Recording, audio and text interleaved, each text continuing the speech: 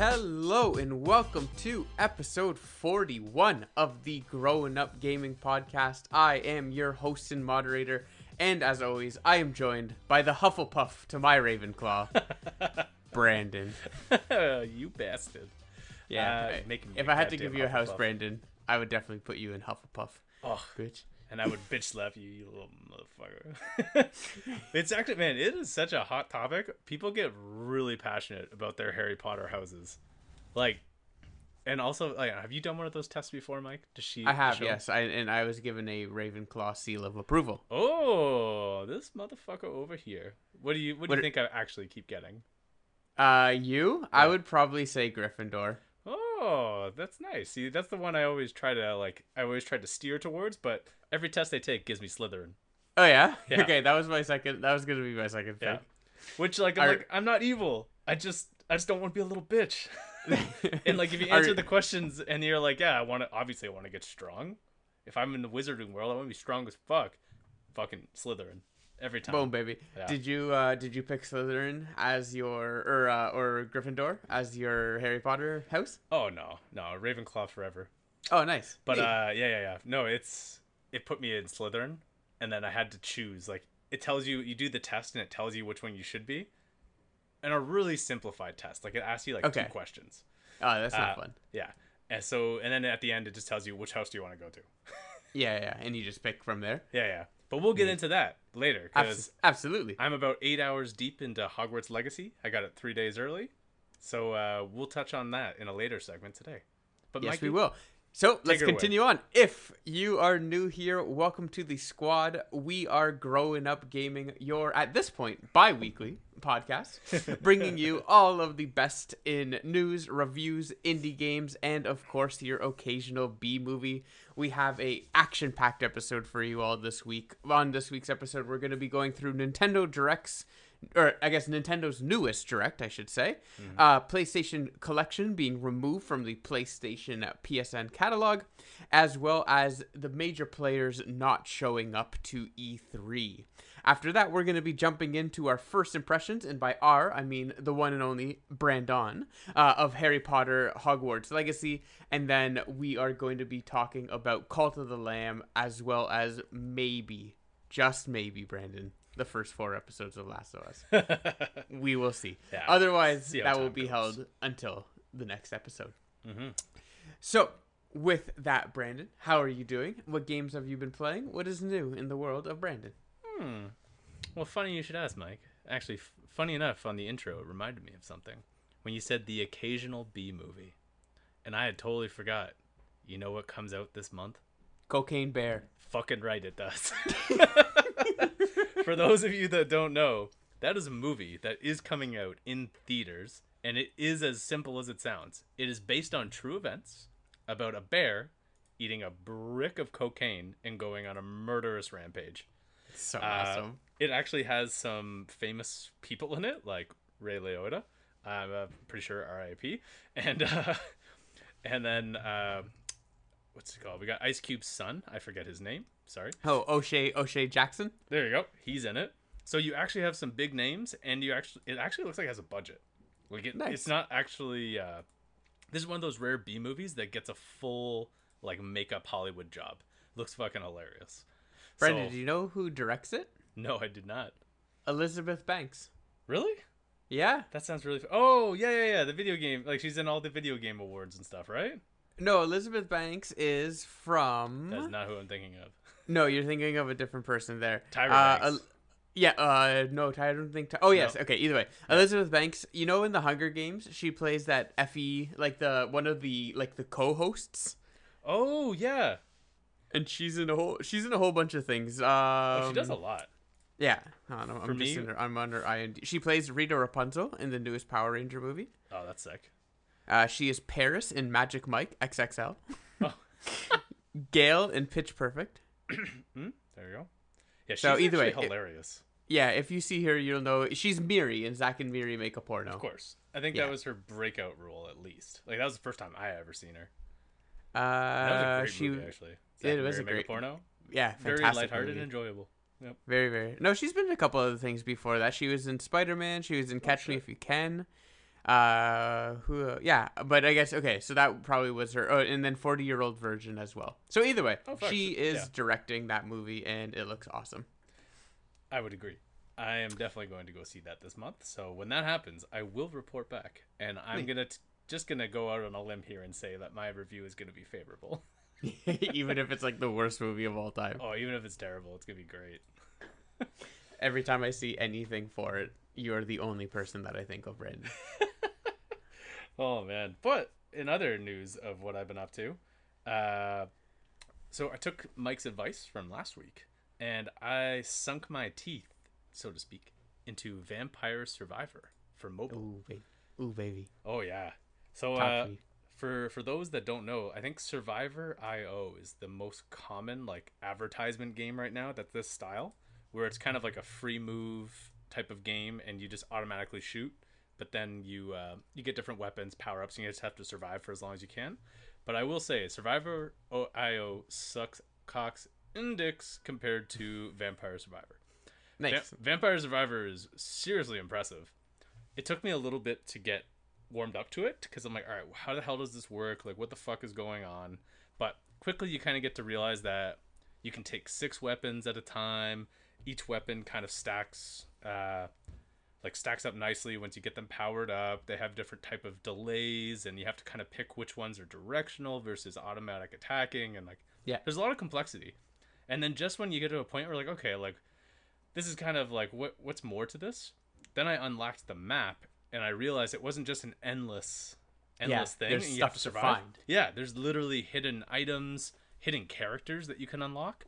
Like I found a panda bear that shoots cherry bombs at people. It's hilarious. Although I hated those cherry bombs. Yeah. So I did a complete with him though, where those power bombs, like when they get maxed out, they just literally explode and knock everything around you. And then I had like 4 evolved weapons, so I literally could just stand there and nothing could come close. Nice. Until like they really come at you in those last like minute. Yeah. If you're gonna go for a 30-minute timer, oh god, yeah. But yeah, so that was a lot of fun. Like Mike, definitely solid, like great recommendation for a phone game. Thank you, sir.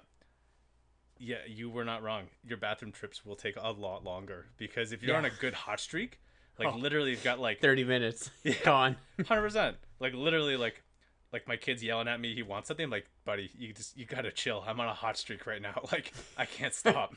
I got 3 leveled up weapons with 1 more in the hopper. Exactly. Like I don't know what's gonna happen. And trying to figure out the combinations too is actually pretty fun. Just messing around, because you don't actually know how it goes, and then like what the evolution's going to be until you unlock it once, and then it shows up on like a quick chart, so you can always kind of tell what it is.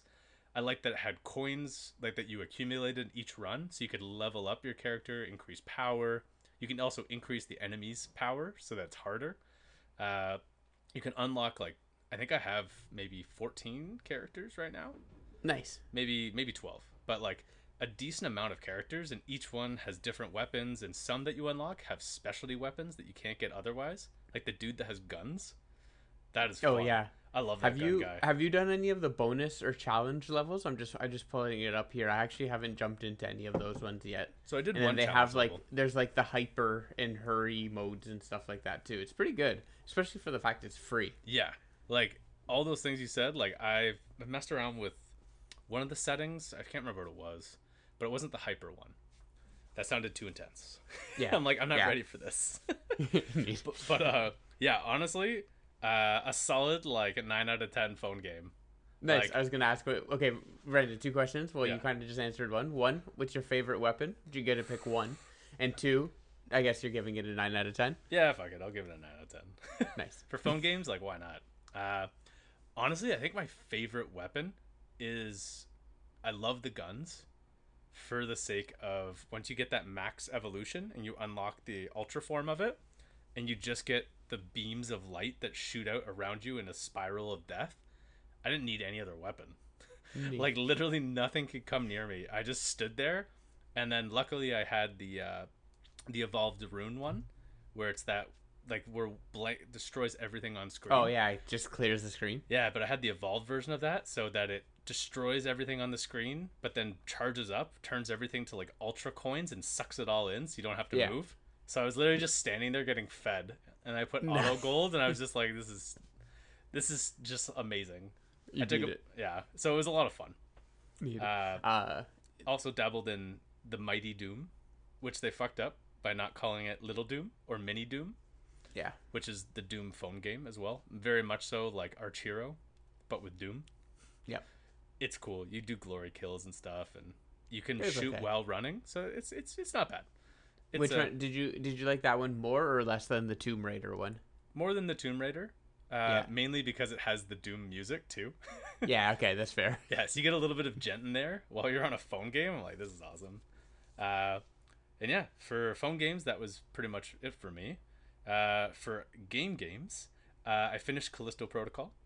Nice. I talked at length about it on our last episode, so if you want to hear more in depth, you can go hit that up.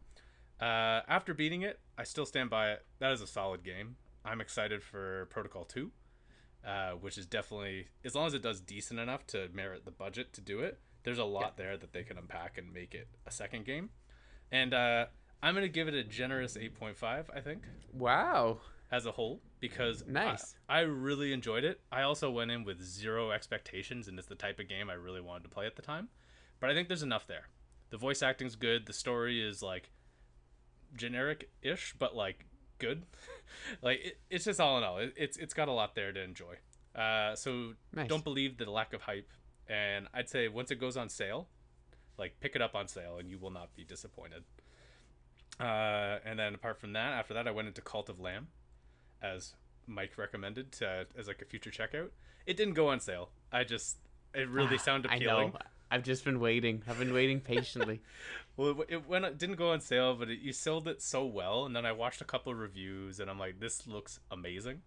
For those of you that don't remember, Cult of Lamb was a charming tale about woodland critters being ruled by a lamb who has been reincarnated by the devil, that to start a satanic cult to overthrow its evil overlords that have taken over the earth and cast the one that waits into hell.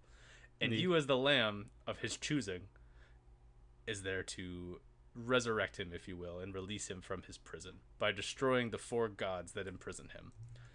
Meanwhile, you get to have a charming, fun, like village simulator where you have to pick what your cult style of ruling by an iron fist and murdering shamelessly and ritualistic, like hedonism, or you could do a nice, charming, like more Catholic side of things, where it's all about like everything's better on the other side, but stay here and give me your stuff until you get there, and then everybody's happy when you die, like because you're going to a better place. And it's very funny to see how you can do that. You also get to design your own village, which is nice. A really easy to use UI. You can design everything from heavy amounts of decorations and like floor designs. You get followers that you send to the fields basically to toil and do everything for you, so you don't have to. It's a very engaging sim that I actually spent more time inside of the village. And I kind of forgot about the roguelites parts of it a lot, because I was just having a lot of fun building my village and like collecting my supplies and building all the buildings and stuff. And it's just hilarious watching like woodland critters build a satanic altar to summon demons. Like it's really funny. It's got a great sense of humor. And what's the, I guess we're kind of this is a mini pivot here going into, I guess let's just call it the review. Yeah. So what is the roguelike elements of it? Is it like dungeon crawling? So it is kind of like a little, like, it's not dungeon crawling necessarily. Essentially you are, well, I guess really it is, because at the end of the day you're just crawling through a dungeon in different paths. Basically, I'm trying to remember what else it's like, where I've played other ones like this and I'm just drawing a complete blank. But basically, if you're going into Zone 1, for example, right off the bat, to go kill the first god, you have to go through 4 times and beat 3 mini bosses at the end of each run, and then on the 4th one you unlock the final boss. Each one of those runs gets gradually longer, and basically you walk in and you go to like your first area where you're given a weapon and a spell, and then the map is blanked out and you can choose multiple rooms to go into, and each one of those rooms may have enemies, maybe a dead end, might be a special vendor, might be anything. Like there's a lot of different variety in there. Yeah. And then once you're out of the first area, basically you go to the map and you can pick one of like 3 different pathways. And on those pathways, it'll show you like if you go this way, you'll get a new follower. This way, you'll go to a shop, you can buy stuff.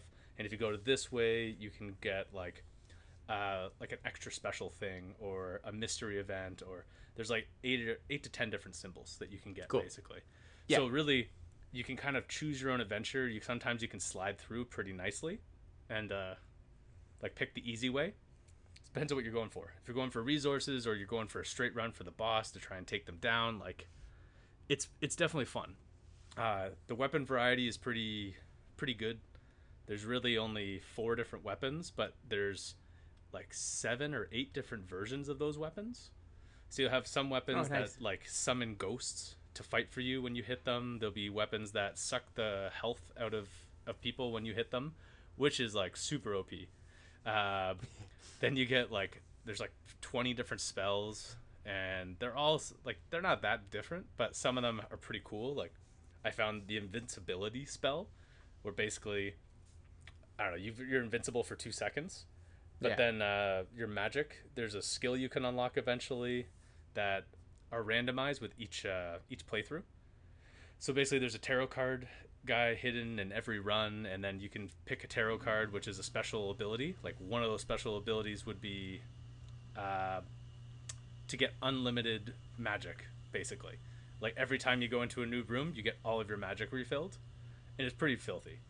Cool. And you couple those together. But yeah, so like there's definitely builds you can aim for, but it's definitely a roguelike in that it's randomly generated, different every time. You can't guarantee what weapons you're going to get, and like some weapons just don't work for certain bosses. So there might be a boss you get to and you're like, all right, this guy, the way it's built, like you can't use a dagger because he hits too hard and you can't do enough damage basically with the dagger, and I don't know.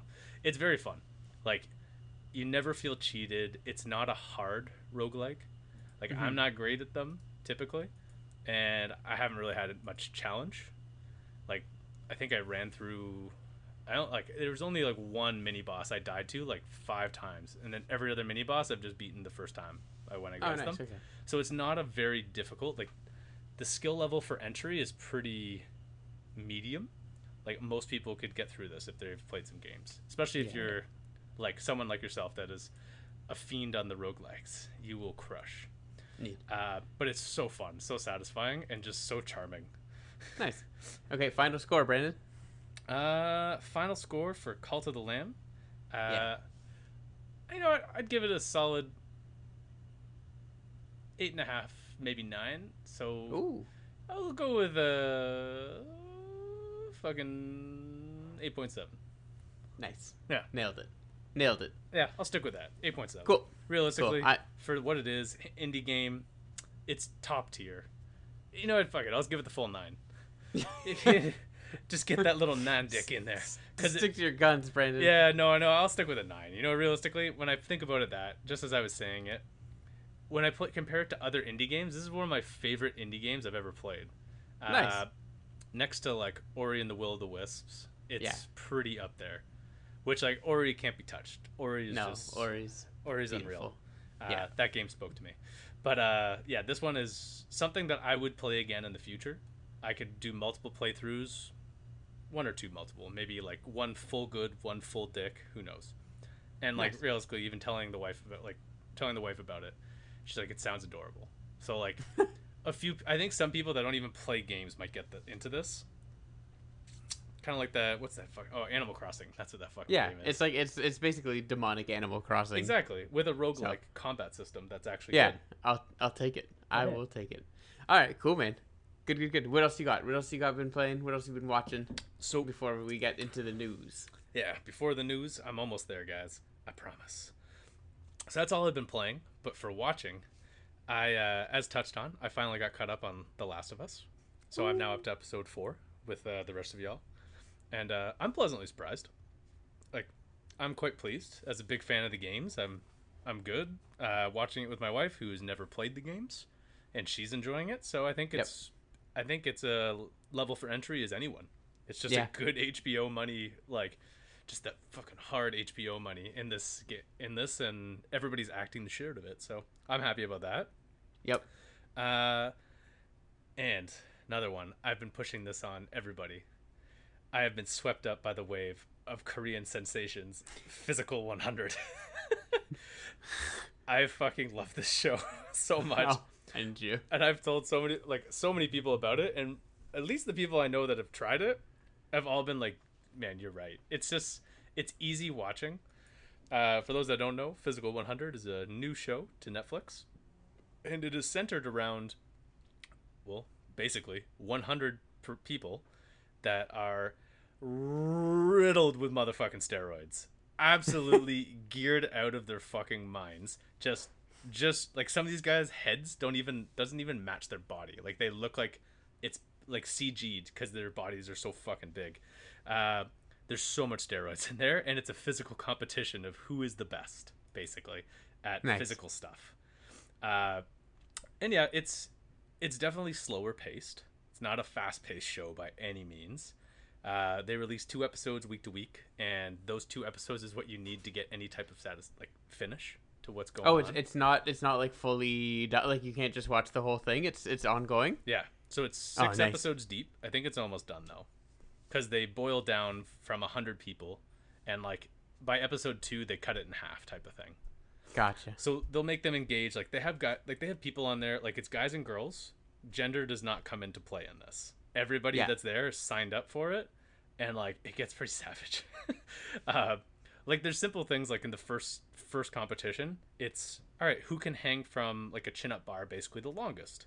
Yeah. But they do it over a pit of water, and it's all theatrical.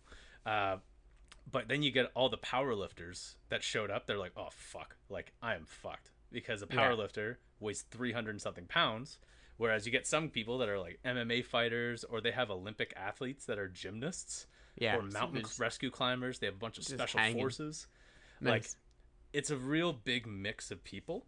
And yeah, so you just kind of get like, they do it, in the end it boils out to be pretty fair. Something like that favors so heavily smaller people, that's for basically for an advantage in the main competition, which comes down to like a king of the hill, hold on to the ball of the longest, full-blown wrestling match. So like, it's really well crafted. Most of the time, like, you don't feel like anybody gets cheated. It feels a little gutty sometimes when you get like guys picking girls that are way smaller than them to go up against them physically, and it's kind of a dick move, but like, sometimes it bites them in the ass and the girls actually fuck them up, and it's quite heartwarming. But yeah, so I'm a big fan. Physical 100, it's an excellent show. There's 6 episodes out right now. I think there's only 4 more coming out. So by the time you get through those 6, you'll be at the end. You can watch it. Okay. Nice. I recommend. Maybe I'll throw it on later tonight with Amy not being home. Yeah, it's like a good popcorn watch, or like a coffee watch, basically. Like, there's nothing offensive either too. So even like with our kids running around, like, if it's mommy and daddy time for the TV, and like the kids are just doing their thing, and this is on, they just watch it and they'll be like, exercises, using our muscles, and they'll try and pick stuff up, and like, it gets them going. So I'm like, it's a very exercise positive show. Nice. So it's good. I don't know. I really, really like it. Cool. Yeah, and then let's see. Not last but not least. 2 more things. Holy, Sorry. how much shit do you have, Brandon? Buddy, the whole house was sick this week. So like, depending on how it worked, I had a lot of fucking time on my hands because everyone was out of commission. That's the only reason why I even got to play Hogwarts, because like, I actually had the flu at that point. So I was quarantined to the basement. So I'm like, well, twist my arm, I'm going to fucking play Hogwarts. Damn it. So, damn it. Yeah, so it was pretty sweet. Minus the, like all the stuff that comes with flus. But I started the new season of You on Netflix. Yeah. For those of you that don't know, it's the new Dexter-esh type of thing where you're following a sadistic serial killer. Well, you're following a serial killer along their adventures. I know, and it's but you root for them basically. He's nowhere as cool as Dexter. I like season 1. Season 2 was kind of shit, and I never went into season 3. Yeah, season 3 just came out like yesterday, I think, or is this? I can't remember if it's season 3 or 4, but either way, it's the new season, and this season is good. They have managed to revitalize it, make it a lot more fresh, and a lot more self-aware, and it's very funny. I also imagine that it's going to be wrapping up like. After what is it? There's half of it's coming out this month, half of it's coming out in March. I can't see. Yeah. I think that's got to be the end at that point. They can't. What they're doing right now is very intriguing and fun, and it manages to put some spice of life back into it. Yeah. But actually, yeah, because is season 2 the season with love when he actually like gets married? Yeah. Yeah. Okay. So yeah. Yes. So then this is season 3, and it's solid. It's like it's a lot of fun. And then last but not least, something completely different, also new to Netflix, Vacation, the remake or rebirth, so to speak, of the Chevy Chase family vacation movies, which I think everybody saw that was coming to theaters and nobody gave a shit because they're like, guy, like, why would you try and revitalize this? Like, we don't need this. Let's just live it in the past. But it was on Netflix and fuck it, clicked on it, watched it. Hilarious. Like, absolutely hilarious. And the closest thing I've seen in a while to a comedy that's like a little bit old school comedy where it's borderline, like, some people are gonna be pissed off watching this movie because people are fucking soft as 10-ply toilet paper that was left out in the rain today. But like, it's really good. Yeah, it's an easy, like, nothing but cheap laughs, like fucking cheap laughs, and it's great. Nice. The younger brother is the best. He is just a chirp machine that just torments his older brother, and it's fucking amazing in different ways. Yeah, so that has been my media recap of what I have done in the past, I guess, 2-ish weeks, 2 and a bit weeks since last time we recorded. Nice. Brandon, I have a confession for you. I have never seen any of the National Lampoon's Vacation movies. Really? How? Including Christmas Vacation. God damn, buddy. How? I know. Like, how? Because the worst part is that they probably don't hold up at all. Well, I know apparently, like, all our friend group talks about is how amazing Christmas Vacation is. Yeah. But I refuse to watch it, more so just for that, because I know they all like it. And fuck them. But yeah, no, I would say, like, I don't know, man. If you want to go down that road, like, for a nostalgia versus reality type of thing, because, like, the nostalgia is real, but I don't know if that holds up. Which reminds me. Yeah, I think you have something on that. I did, yeah. So, Mikey, why don't you tell us what have you been watching lately over this past? All right, so I'll start with playing, and then we can go into watching, and then we can actually jump into this episode because goddamn, this intro has been long. It's all good. Playing wise, so Brandon, after years of waiting, I believe we spoke about it. I don't know what episode it was, but let me see if I can try and pull it up. But Brandon, there's a game called Esports Boxing Club. Oh, fuck yeah. And okay, on episode 21, April 6th of 2021, we spoke about this game called Esports Boxing Club, and boy oh boy is it finally out. Although it's not the full game. It's like the early access. It's the early access version of it. So it's only on Steam and PC. It is now called Undisputed, which is a much better game than Esports Boxing Club. Yeah, the other Esports Boxing Club sound weak as hell. Yeah, that was not a great game. No. But the game itself is awesome. It's the first boxing game since freaking Fight Night Champions, which is like an 11-year-old game. Although Fight Night Champions still holds up, both like graphically, gameplay, like the game is pretty brilliant. And this is the first one here, so it launched with 50 fighters, which is pretty solid. That's a fucking solid lineup. But it is pretty bare. Again, there's no, like, the career mode, all that stuff's coming later. You basically have online, like, ranked and unranked. Quick match against the CPU, and, like, it's kind of it. So there's not a whole bunch of stuff, but obviously the game is still technically in development, and then they're using all of this data now to kind of go back, retweak fighters, and get all that stuff there. But the graphics are beautiful. It's awesome to have a boxing game again. So I've definitely been sinking some hours there, although I will say I still suck at it. But we will get better. That's okay, buddy. It's I honestly actually I only remembered it when I think it was Eddie Hall posted up a video. And he was basically saying, like, watch me knock out so-and-so. I'm like, what the fuck? Like, when did you fight him? And I watched the video, and it took me, like, I don't know, maybe 10, 15 seconds to realize it wasn't real. Yeah. Like, I'm like... No, the graphics are crazy. Yeah, when they're on point, like, it is realistic. Yeah. and like for all of the boxers, like obviously not the ones who passed, R.I.P. Muhammad Ali, but for like all of the boxers who are still alive, they actually flew them to London and did like full scanning of them. So like their fighting styles, their actual kind of like, let's say, signature punches, like Roy Jones Jr. with his hands down and all that type of stuff. So, and it's really translates into the game, and it's like it's pretty sick. It's pretty awesome. Boom. Brandon's punching me through the screen right now. Boom, But boom. he punches like a bitch. So either way, I've been playing that, and then honestly, besides that, Cyberpunk has really like captured me. And I'm not gonna lie, Brandon, I didn't think it was going to, only because I'm not typically a big fan of like RPG, especially first person RPGs. Like I never played the Fallout games. I never really got myself into like those kind of like very stat heavy RPG games. But I've just really been liking it. Like the world is just so fucking cool. It is awesome. It's very dark. It's very dark and love and that. twisted. And like I've definitely had a few nights where like I've had some weird ass dreams after like going to bed and like after playing it. But really enjoying it. I'm building basically like a samurai netrunner. That's Is where I Yeah. net it out with. I cannot stand the shooting in the game. I think also because I'm playing on a controller, not mouse and keyboard.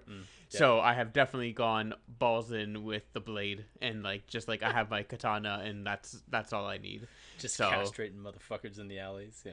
yeah, basically. So still, I'm definitely not trying to go online and like find cheats, and I know I was telling you about it, but like I'm trying to like do it pretty holistically. But definitely excited to get my character kind of continued level up. I'm about 17 hours in at this point. But So you're past the knuckle at this point. That's so yeah, you got a pretty we're good definitely feel for in what it. you're dealing with. yeah, I think I'm still on Act 2 though, but I'm definitely close. Like the ones like the main missions that I'm in, I'm pretty sure I'm close to like the next kind of big phase of it all. I'm like just if you remember, we are about to have the parade. Oh shit! Okay, yeah. Yeah, so we're about With, to like, have the parade Empress, there. right?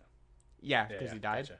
Yeah. No, RP? Empress, like the daughter. Oh yeah. So I'm gotcha. about to go and like whatever, you have to go question her or whatever, do that. Yep. And then I just finished the side mission where you have to go and try and find the like the guy who's kidnapping boys and fucking like drugging them at the farm. Yeah. Okay.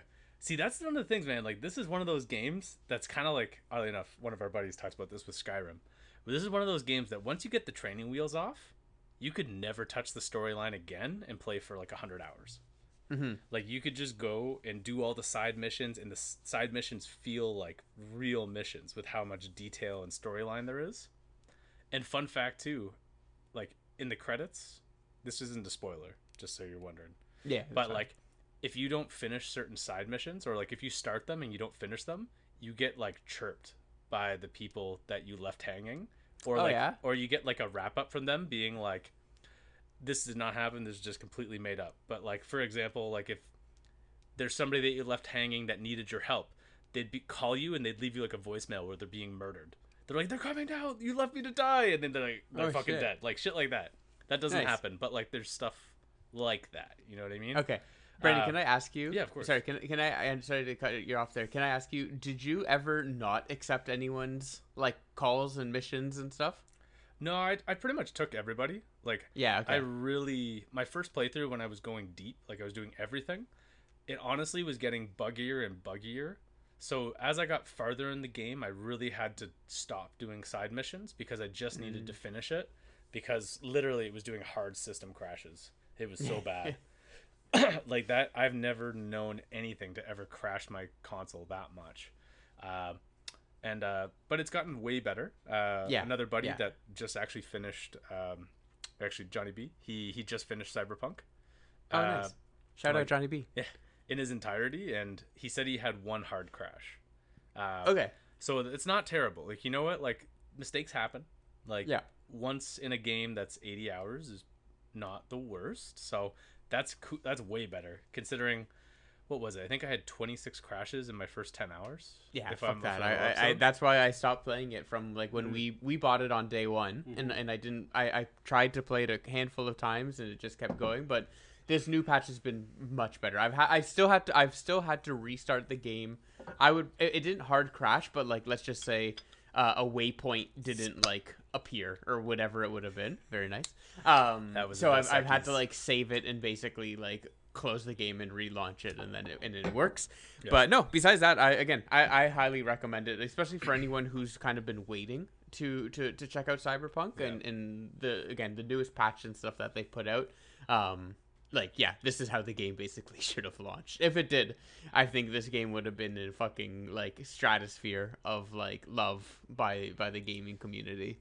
100%, man. That's what I said from day one. Like, if you can see through all the shit, all the crashing, like the bugginess, not even the shit, like literally the crashing and the bugs, this game was amazing. And to see that, to get a best glimpse at that, I should say, you had to play it on a next-gen console or a PC. Yeah. The last-gen console versions should never have existed. They really should have just scrapped it and went PS5, Xbox X. And yeah, they would have probably saved money or made more money if they had just waited and done it like in the PS5 console life. Yeah, just now, or just not a day and date release. Either way, that's in the past. That's the whole thing. Doesn't matter. Yep. So those have definitely been the two, and then obviously Marvel Snap because best mobile game. Except for and Warhammer. So we watched You People. We watched You People last night. Oh, actually, yeah, we watched that too.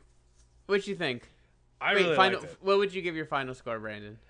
I don't know.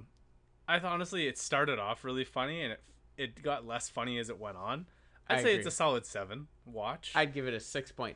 Okay, so we're on the same I had high hopes. Man, does Jonah Hill look weathered though, eh? Oh yeah. Honestly, I thought it was a decent look for him though, which is weird. Like I've never seen back fucking dyed hair. Well, yeah, because I'm like, when he lost all that weight, like he lost so much weight in 22 Jump Street. I think it was when he lost like a ton of weight, and he looked so sickly, but he still has the biggest fucking head possible.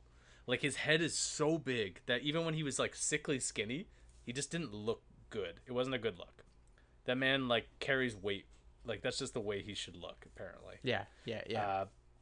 But honestly, I thought it was a pretty brave movie, and I fucking hate that word in today's culture.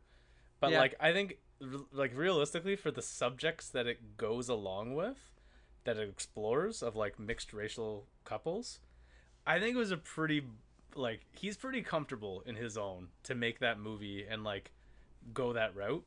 But I think it helped that he has some people that are so like, as Dave Chappelle would say, uncancelable. Well, yeah, there's uncancelable, and as Dave Chappelle would say, openly black.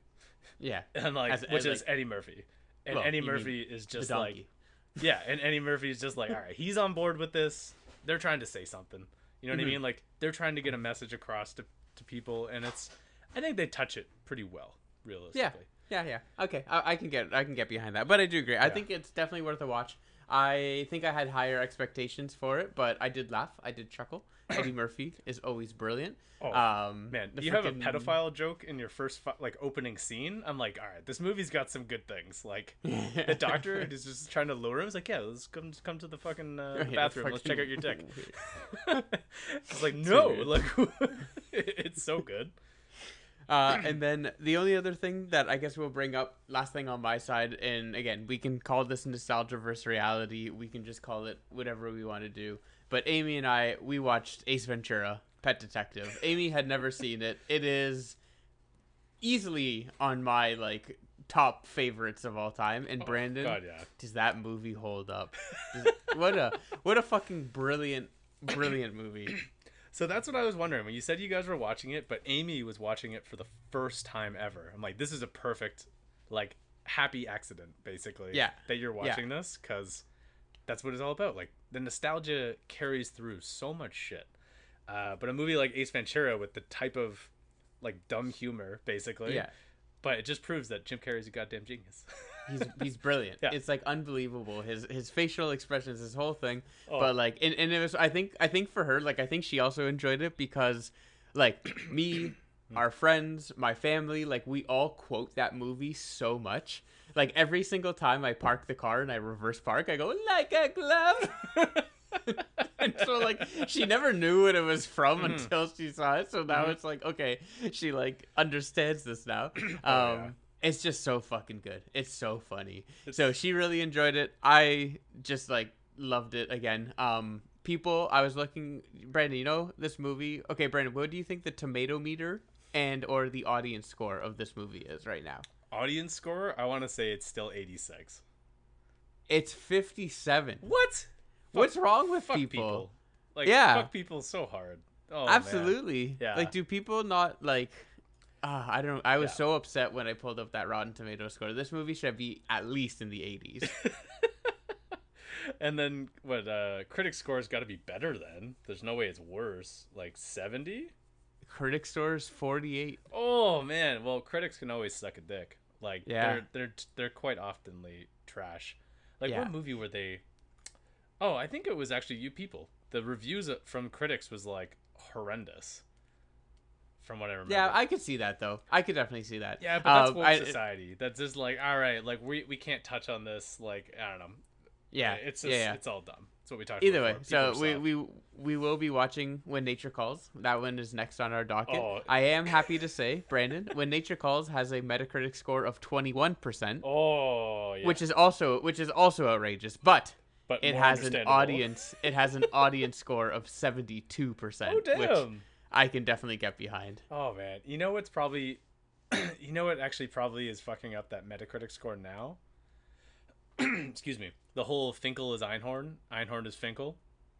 The whole she-ness, if you will. Yeah. I feel like that might be in the 90s. That was a hilarious thing, but like the fact that they're all puking, the fact that they all fuck this chick and like she has a dick, like I could see how that doesn't fly well in today's society.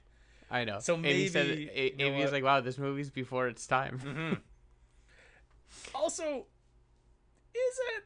You know what I mean? Like, if you're a straight dude and you're thinking you're banging a chick and it turns out that he's got a dick, I don't know. Not every straight dude's gonna be cool with that. You know, hot take. I don't want to fuck a guy. I'm sorry. That's if that's a hot take, then see previous comment of being 10-ply. Let's move it along. Yeah. But like, you know what I mean? I could see why that's basically like maybe that got tanked more recently. If some of those reviews, I don't know how that works. No, I just think people have terrible taste. Well, that's fair. So either way, Justin Bieber's famous, so it's a great movie. Everyone go watch it. Mm-hmm. So yeah, that's about it. That's mostly it. I'm trying to think. I don't think there's much else on our end. Yeah, just Cyberpunk. Cyberpunk is the shit. So that's it, Brandon. All right, It's been 40 minutes of nonsense, so we should probably get into the actual episode itself and jump into our very first segment, which is well, I guess now we'll get down to business, and and we'll kick things off with In the News.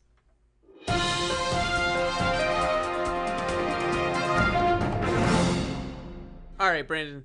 So the very first news article of the day is Nintendo Direct. So on February 8th, I think it was, Nintendo had their newest Nintendo Direct. It was about 40 minutes long, which is pretty awesome because it's a lot longer than typically. Mm-hmm. A lot of smaller things. Obviously, they're not going to come out real strong, but as it went on, it got much better. Obviously, one of the first games it showed was Fashion Dreamer, which looks absolutely horrendous.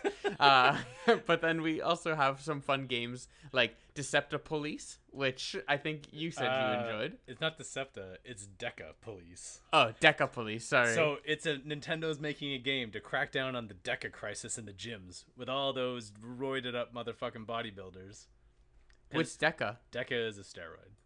Deca is that actually what it's about, though? Yeah. Deca, Meandra, fucking, I can't pronounce it. But it's known as Deca in the gyms, and it also has a... Never mind. This is a family show. I can't go down that road. Yeah, let's just leave it. Yeah, it started off as a joke, basically. When I saw it, I'm like Deca-Police? I'm like, oh my god, it's a JRPG about busting bodybuilders in steroid rings. But it actually does look like a really good JRPG. Where you're just like a cop and doing JRPG things.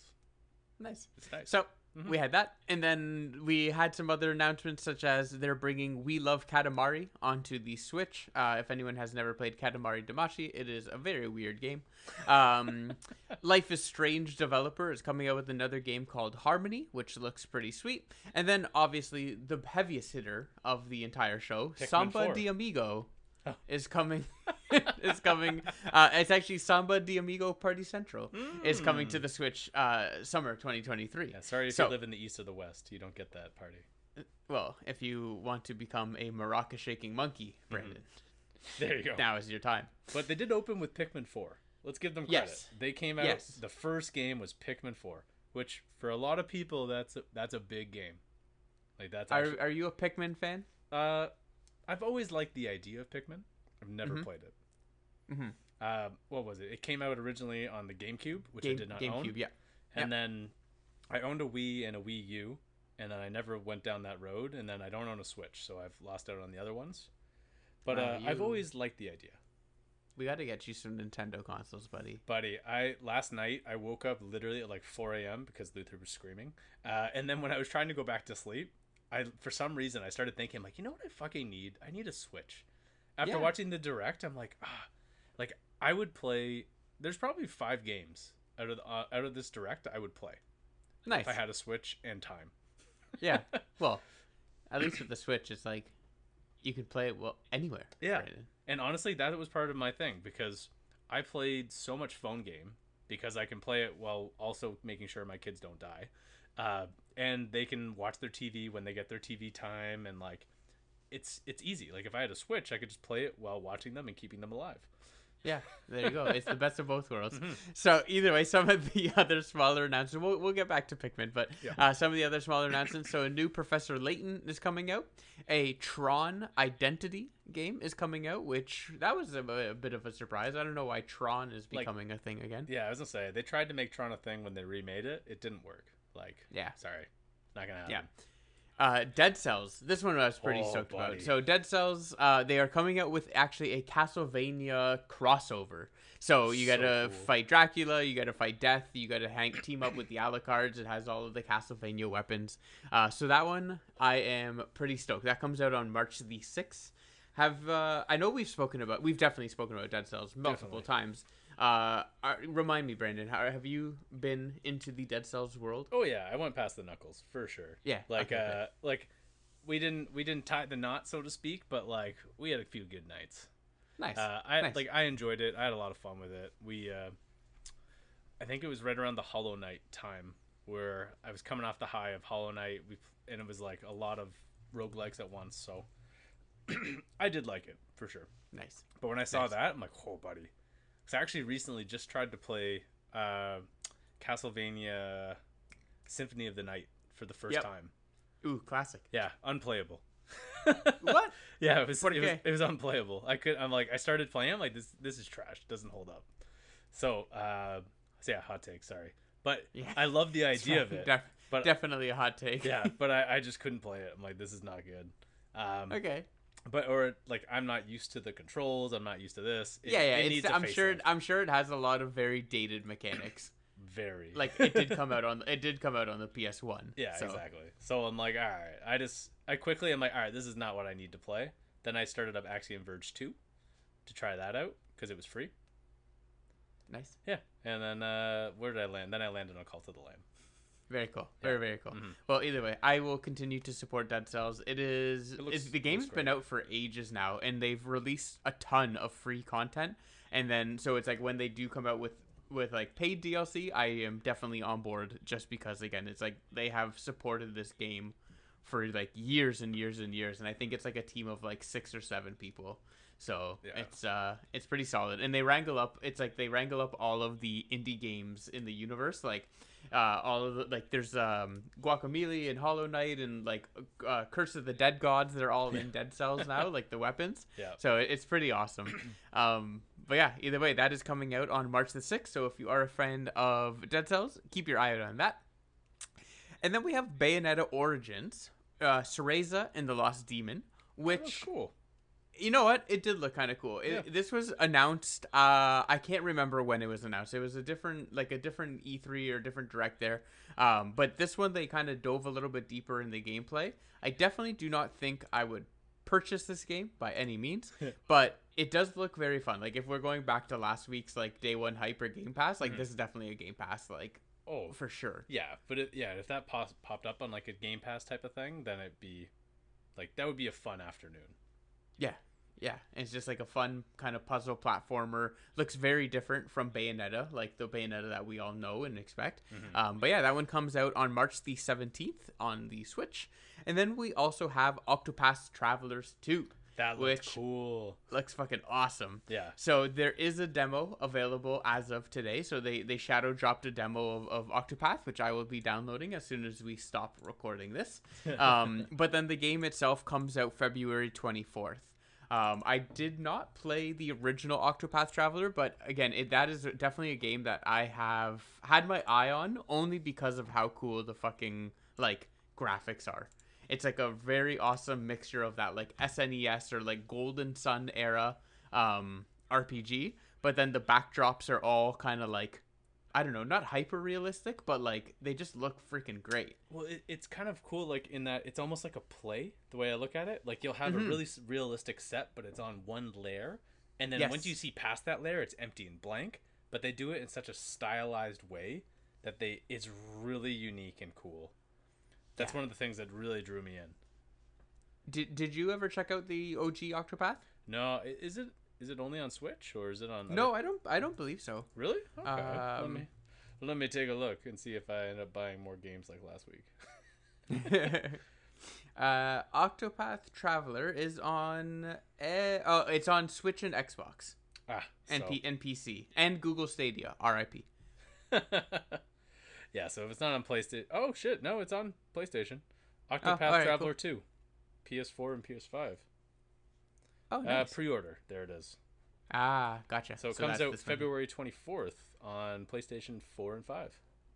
Very cool. You know what? We'll see what happens. I got a lot of games because Dying Light 2 is actually on sale recently, and I bought that. Nice. But Brandon, there is a Octopath Travelers prequel on Android and iOS. Oh shit! So if you want to kind of, that's like, I feel like maybe that's a good entry point in. Yeah, that's kind of a happy medium, right there. Yeah, there you go, buddy. Oh. Your poops will never be the same. Yeah, buddy, I'm never gonna leave the bathroom. Continuing on, as Brandon searches up and probably buys Octopath on his phone, we had free, Disney. So fuck it. Let's go. Oh, it's free? Yeah. Nice. All right, cool. So we had Disney's Illusion Island. It's basically 4-player Mickey Mouse. It's got Mickey, Minnie, Donald, and is it Goofy? No, yeah, sorry, Donald and Goofy. Yep. Looks pretty fun. I think this is like one where when Callum and Luther are a little bit older, it's like you toss that on with them. I don't think I would be playing this one like by myself. Nah, that's what I thought too. And I actually had it on my phone with Luther looking over my shoulder, and he knows who Mickey Mouse is now, and he does like the whole like, oh, Mickey Mouse, and then he goes over and does something else. But I don't know what it is, man. Mickey Mouse and Mario just capture kids for some reason. Like both of those icons, like the second Luther saw them was just like, oh fuck no, I like those. I don't know what they are, but I'm about them. So it's perfect. They got the two mega enterprises have like gotten it down to like a freaking art and science. 100%. Kids just zero in on them. So but he didn't care for the game because they're so little in the screen, right? Like they don't take up big portions of the game screen. Yeah, they're very small. Yeah. So he didn't even notice. Like once Mickey was off the screen as an ad and it was the gameplay, he's like, I don't know what that is. And he didn't care. Nice. All right, let's plow through a couple more because these ones I don't think we have any like real take in them. But new Fire Emblem DLC is coming out. Xenoblade Chronicles DLC is coming out. Kirby Return of Dreamland Return to Dreamland Deluxe is coming out. Also with a demo available as of today, which looks pretty hype. Nice. Kirby's always fun. Splatoon 3 DLC coming out as well. The trailer for the Splatoon one was kind of weird, but that's okay. I skipped it, to be honest. I saw Splatoon, I'm like, all right, I've had enough DLC. Let's move on. Mario Kart 8 Deluxe booster courses of the Wave 4 is coming, including Birdo coming into Mario Kart Deluxe. Brandon, you know that Mario Kart is still on the, like, it's the top 8th, like, most selling game of, like, every single month? That's insane. But it's wild. I'm also not surprised. Luther played Mario Kart 7 for the first time today. It did not go well, but like people like the kids love it. So like if you, I guess as kids get older every year, they get more in that age range. I guess people are adding it to their collection. Oh, absolutely. And it's like it's also one of the like no-brainer buys when you buy a Switch, right? Like Mario Kart is just one of those games that you just buy it with it. So it's like as Switches sell, like people are just continuously buying it. But the fact that the game came out fucking like I think 6 years the code, ago, man. Because isn't there a bundle that is Mario Kart and the Switch? So that would count as a bundled sale. Even though it's a bundled sale, that's Mario Kart being sold with like every Switch console. Well, I will have to dive a little bit deeper into the PlayStation. I think we might have cracked the code. I think we cracked the code there, mister. Nice. Well, continuing on, Brandon. Yep. Advance Wars 1 and 2 Boot Camp finally gets a release date, which is going to be on April 21st. If you recall, so Advance Wars was a game, or 2 games, that first came out on Game Boy Advance. My brother is a huge fan of the Advance Wars series. I am not very good at them because it takes strategy, and I have very few strategic abilities in my tiny little brain. So I didn't really play it all too much, but the game was actually delayed for quite a while because of the war on Ukraine. Oh, shit. And Nintendo didn't think that it would be in good taste to release a game called Advance Wars. So they ended up postponing it, and now it's like, all right, people are chilled out, and we can finally release this game. Or they realize the war is still going, and like, all right, like, we need to release this game. Yeah, it's just like, it's time. It's fine. Yeah, yeah. So that's coming out. Either way, I'm pretty stoked about that one. Just because it's like, it's nice to see Advance Wars back after such a long time. So April 21st for that one. All right, Brandon, it's time to get into the heavy hitters. So that was, I guess, like 80% of the direct, and now it's time for the heavy hitters here. So we already talked about Pikmin. That's coming out July 21st. If you're a big fan of Pikmin, it's basically more of the same. There's a dog Pikmin now, which looks pretty fun. But let's start off with Game Boy and Game Boy Advance coming to the Nintendo Switch. So this is going to be part of their Nintendo Switch Online, and if you have to buy the expansion pass, which is their like kind of upgraded version of it.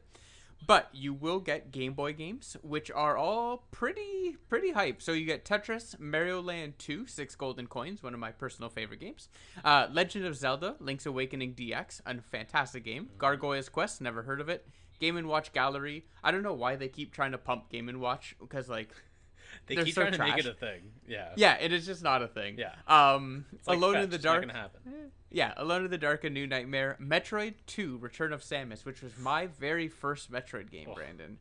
Actually, Brandon, fun fact, side story for you. When I was a child, I got stuck while trying to play Metroid 2, so I wrote a handwritten letter to Nintendo because they had the people who can help you with games. Yeah. And like 3 months later, I got a letter back, and their advice did not help me at all.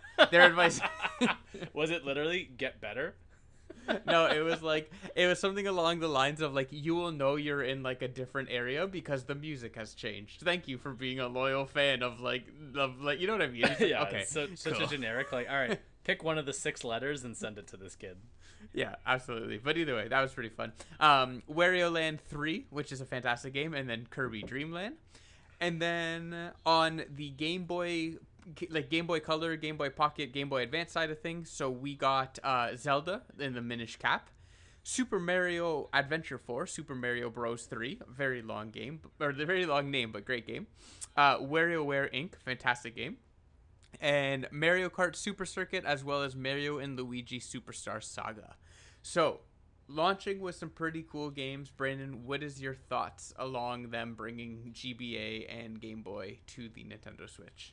I mean, like, depending on how much they charge for this, like, you're gonna get people like us. Like, that's really the only market. Like, we talked about games holding up previously a bit. Like, there's no new kids, no new generation that's going back to the Game Boy games of old and be like, yo, this is amazing. It feels so retro, so cool. Be like, no, the gameplay is shit by comparison. This is a nostalgia grab. So, like, you gotta wonder. Definitely. Yeah, so you gotta think, like, how much are you charging for it? Because most adults, like, for a bit of nostalgia, will throw a couple bucks. You know what I mean? They'll throw a couple bucks if there's no problem. Just to, like, do a couple toe dabs into some fun old games that you may have loved.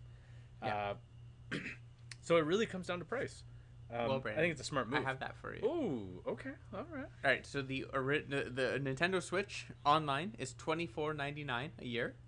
The Nintendo 24 Switch, a year? yeah, it's very cheap. Damn, that's cheap. Okay. Whew. But you get like cloud saving. You get actually they're throwing in Game Boy and Super Nintendo and NES. You get with your original one. And then if you get the expansion pack, so that is $63.99 for the year. Okay. But the expansion pack adds in Nintendo 64, Game Boy Advance. You get the booster courses from Mario Kart 8 Deluxe. You get Sega Genesis, and that's basically it.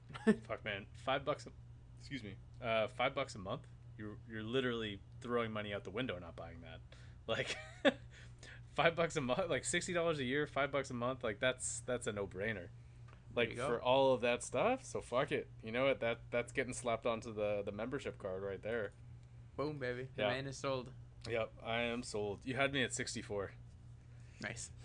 And then the other games that are coming out that they kind of alluded to is the Legend of Zelda, Oracle of Seasons, and Oracle of Ages. Two very fantastic games. Sorry, excuse me. Pokemon trading card game, Kirby Tilt and Tumble, Metroid Fusion, which is the goat of the goats. Dude, and that game has still been lost since I moved. Oh, and I still have my cartridge. It's $100 to replace. Sucks. God, I want it back so bad. I remember me and Capello went and bought Metroid Fusion the first day that it was released, and then I remember we were at church and we were both playing it in the little pew on our Game Boy Advance. So awesome. Oh, it's such a good game. Yeah, and then we got Kirby and the Amazing Mirror, F-Zero, Fire Emblem, and Golden Sun, which I am very excited because I want to go back. I've actually been thinking about going back and replaying the Golden Sun games. So that put me kind of in the very excited space. Oh, dude, Golden Sun and Fire Emblem are some classic, also still holds up, amazing tactical RPG games. They're so much fun. Absolutely. So that was them bringing that. So that is going to be coming out as of today, as of I guess the Nintendo Direct, which is February 8th. So if that is of interest to you, go ahead, jump on your eShop and go and download a couple of those games. But now, Brandon, it is time for the one that got my pee-pee tingling the most. There was a lot of people that stood up and dropped their pants when this trailer came up. Oh, buddy, I was so excited. I have been waiting very patiently, like a good boy, but we finally got it, Brandon. Metroid Prime Remastered. Not what I thought you were about to say. Never mind. Disregard. No, pants are still up for most people at this point. So we finally got Metroid Prime, Brandon. One of the greatest games of all time has made its way onto the Switch. And they also shadow dropped it. I was watching this and I was sitting there and I was like, "It's coming out today! It's coming out today, you motherfuckers!" And then it's like releasing today, and I was like, "Let's go!" So that is coming out there, and then there's going to be a physical copy that comes out on store shelves on February 22nd. Unfortunately, it is only the first one. No word yet of if they're... I'm sure they're going to be remastering Metroid 2 and 3. But yeah, no word on 2 and 3. No word on Metroid Prime 4. But hey, I will take this. Mm-hmm. Now, I do have to say, though, Brandon, I am very annoyed at Nintendo. Guess how much Metroid Prime is, Brandon? Is it going to be $70? No, thankfully it's not $70. But it's $49. Yeah, that's kind of a dick move. Yeah, it's too much. It's like I'm ready. Like, okay, don't get me wrong. We're gonna jump off this call and I'm like I've but basically is that Canadian or American? That's Canadian. That's Canadian. So I believe it's like the $10 left for America. So it's like $10 American. Yeah. So like 39 US, 49 Canadian. Yeah. But I don't know. My like two hopes is that like this game should have been $29, which would have been perfect. Mm-hmm. Maybe 34. Or $79 for all three, and like you just wait and get 2 and 3 like when they come out in however long. But whatever. Beggars cannot be choosers. I will not wait for a discount on this one because I'm ready to. I was gonna say, so and that's what they did it because they're like people are pissed about it, but not pissed enough not to pay it. Yeah. But oh well. Yep. And then speaking of kind of fiascos with pricing, so the final game, and obviously the one that they wrapped up the show with, is The Legend of Zelda: Tears of the Kingdom. Nice. Just in time. So they wrapped it up with another Zelda trailer, a second one here that I don't know. It is a great trailer. It didn't really show anything that was like super new and like revolutionary, but hey, at this point, it's like again, I'm pretty sure everyone is fucking sold on this game here. Sorry, this ambulance is killing me. Oh, can you hear it? Yeah. Okay, I wasn't sure if that's you could hear hilarious. it or not. Because it's just going like woo, woo, and it kept getting louder. There are some crimes going down in the streets of Toronto right now. Oh yes. So either way, so that one is coming out on May the 12th, and Brandon, there has been some murmurs, some conversation, some talks and or backlash online. Ooh. Because The Legend of Zelda is going to be the very first game on the Switch that will be releasing at $69.99 instead of $59.99. So $70 now. In Canadian land, it will probably be about $90 plus tax, which is not cheap. Fuck, that's what we pay for PS5 games. Yeah. Oh yeah. So like this is kind of following suit with next gen games and what the new price point is for a lot of those ones. Nintendo has gone ahead and said that not every game will be $69, and this is considered a premium title. But I don't know, Brandon. Do you have any gripes with the price increase? So I won't be buying it because I don't have a Switch, so that doesn't affect me personally. But I would say pretty dick move when you think about you're charging PS5, Xbox One prices, and you're not even as powerful as PS4 or Xbox One. Mm-hmm. Like you're charging not even equivalent to last gen. Yeah. For prices like you know what I mean, like that doesn't make sense to me personally. If this was like, oh yeah, and it's coming out on Switch 2, then yeah, guess what? Bend over fans, $90, that's what you're going to pay cuz you're getting Switch 2, you're buying that day one, and this is the game that's coming out with it for launch. That would make sense. But charging this type of price at that, like for that type of console, like I don't know, it does seem a little gutty, because I know, yes, everybody's had troubles with like production, everything's been tougher, COVID, blah blah blah blah blah, bullshit. Like PS5's been coming out with games that are top tier, top graphical, top everything at that price point. Like I don't know, I think it's a little gutty. At the same time, they can get away with it because every single person pretty much that owns a Switch is going to buy it regardless. Yeah. Even if they charged $100, people are going to buy it. So this is a great way to recoup a bunch of money. Not like they need it because they're still selling Switches like crazy. Yeah, I don't know what their logic is, man. Like, it's one of the most anticipated games going. Considering that if they're going to be able to maintain the quality of the last game, like if this game comes out and as expected, it's going to get 10s. It's going to be, this is a game that's expected to get 10s. If for some reason it starts hitting subpar, it hits like 7s or 8s, then that price point is just going to be ridiculous. Yeah. But yeah, it's not. People are going to buy it day one. They're going to pay that money. Like, of course. Like, I don't know. It's a dick move, but at the same time, they're a business. They're not here. The Saudi prince that owns Nintendo is not here for your hopes and dreams. Like, yeah. No, I'm totally with you. And again, it's like the game is like Breath of the Wild is pretty close to perfection, right? So if you're telling me that, okay, it's going to be $10 more for basically a perfect video game of like game design, world design, everything, combat, the whole, like, you know what I mean? It's going to be a 40, 50, 60 hour adventure, and you can have all these side quests and do all this shit. It's like, all right, yeah, like, take my money. I don't give a shit. Yeah. I'm more pissed about Metroid than I am Zelda, to be honest. Yeah, that is also a great point to put forth for excuse me, for pricing. Metroid is a remake of a game that is old as fuck, and it's only what, $20? Like you said, $50, right? $50, yeah. So $30 difference, realistically. Like, I don't know. It seems a little gutty. Like, it makes that price point seem even more ridiculous, if that makes sense. Where you're talking about like a remake of a game versus the most anticipated game of like the past 4 years. Yeah, like, yeah. It's you know what? There's a big difference there, especially for the amount of time that goes into it. But at the same time, video games don't tend to take in your like the time to play or beat into their price point. You'll get games like famously the Uncharted series, 8 to 10 hours per game. full price, full pop when they came out. Yeah, exactly. And nobody left angry. But then you Yeah. also get games that are like epic fucking 80-hour adventures that you paid the same price for, but you get way more out of. So the really price has never really come into a factor for pricing of the games, if that makes sense. Which we've talked loosely about this many times in the past. I've always attributed game time of playtime versus movie time at a theater. Like, you go to a movie theater, you spend $25 for a movie ticket, popcorn, whatever the fuck. You get 2 hours of entertainment. If you get 8 to 10 hours out of a video game for $100, you know, you're more or less off about the same.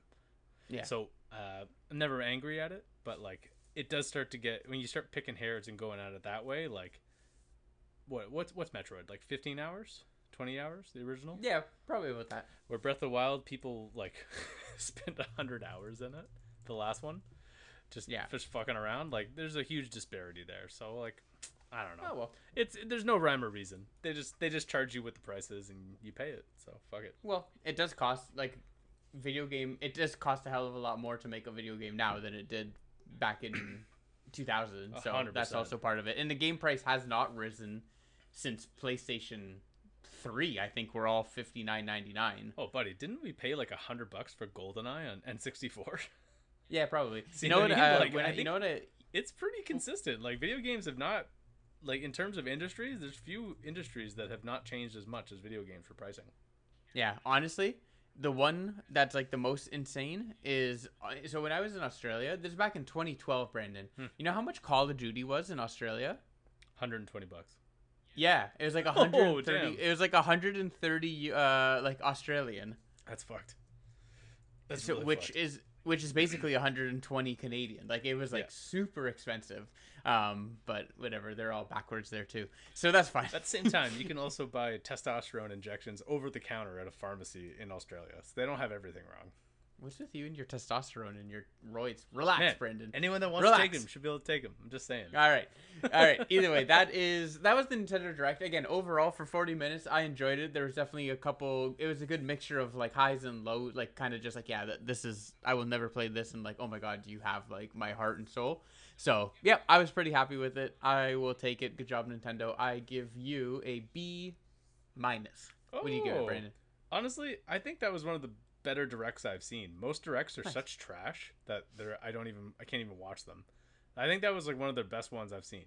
I would say it a B+. Give it a B. All right, I'll give it a B. Fuck you. Yeah. Well, because also you had Breath of the Wild, so instantly people would be like A+. Yeah, I know. And then there was literally like 5 or 6 games I would actually play off of it. Which for Nintendo, if I get one game that I would even think about playing, it's a success. Nice. So yeah, I think it was a really good direct. Nice. All right, well, go check it out. It is available on the YouTubes. But next up, Brandon, big news coming from Sony. One that people aren't happy about. Well, whatever. We'll go through it and then we can give our opiniones. Mm-hmm. But basically, Sony is going to be removing the PlayStation Plus collection from the PS5 PlayStation Store. So to catch people up, basically, this is it's a PlayStation collection of about 20 PS4 games. Some pretty good ones, including Batman Arkham Knight, Bloodborne, Crash Bandicoot Insane Trilogy, Days Gone, Detroit, Becoming Human, Fallout 4, God of War 2018, Infamous Second Son, Mortal Kombat X, Persona 5, 2016 Ratchet & Clank, Biohazard, or Resident Evil 7, I should say, Last Guardian, Last of Us, Until Dawn, and Uncharted 4. So, like, a pretty fucking, like, amazing bangers. Stable. Yeah, some bangers of a hits. And PlayStation included that entirely for free. Yep. So if you have a PlayStation 5, you do have until May the 9th to go. And honestly, you can go and add all of those games to your library. And you have them. You can go and get it there. Yep. But they are removing it off of the platform. And again, as always, people are pissed. And I understand why.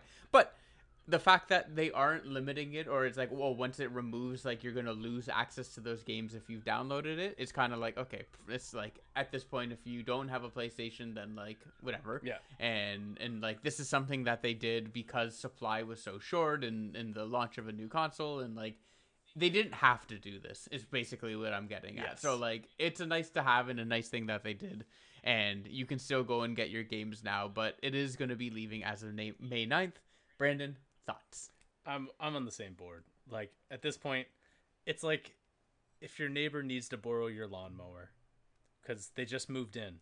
You know, they just moved into the neighborhood. They came from a condo. They don't have a lawnmower. Like, you know what, buddy? It's okay. Anytime you need to use my lawnmower, just use it. It's been 3 fucking years. Buy a fucking lawnmower. Yeah. Like, not to mention, this is different because this is like you can duplicate. Like you can give them that. Like you can literally, if you have one now, you go to the store, you click add to library, like Mike said. You add every single one of those things to the fucking library. It's yours. They're not taking them from you. You're just a lazy asshole if this affects you. If you own a console. If you don't own a console, well then maybe fucking get on it and download it.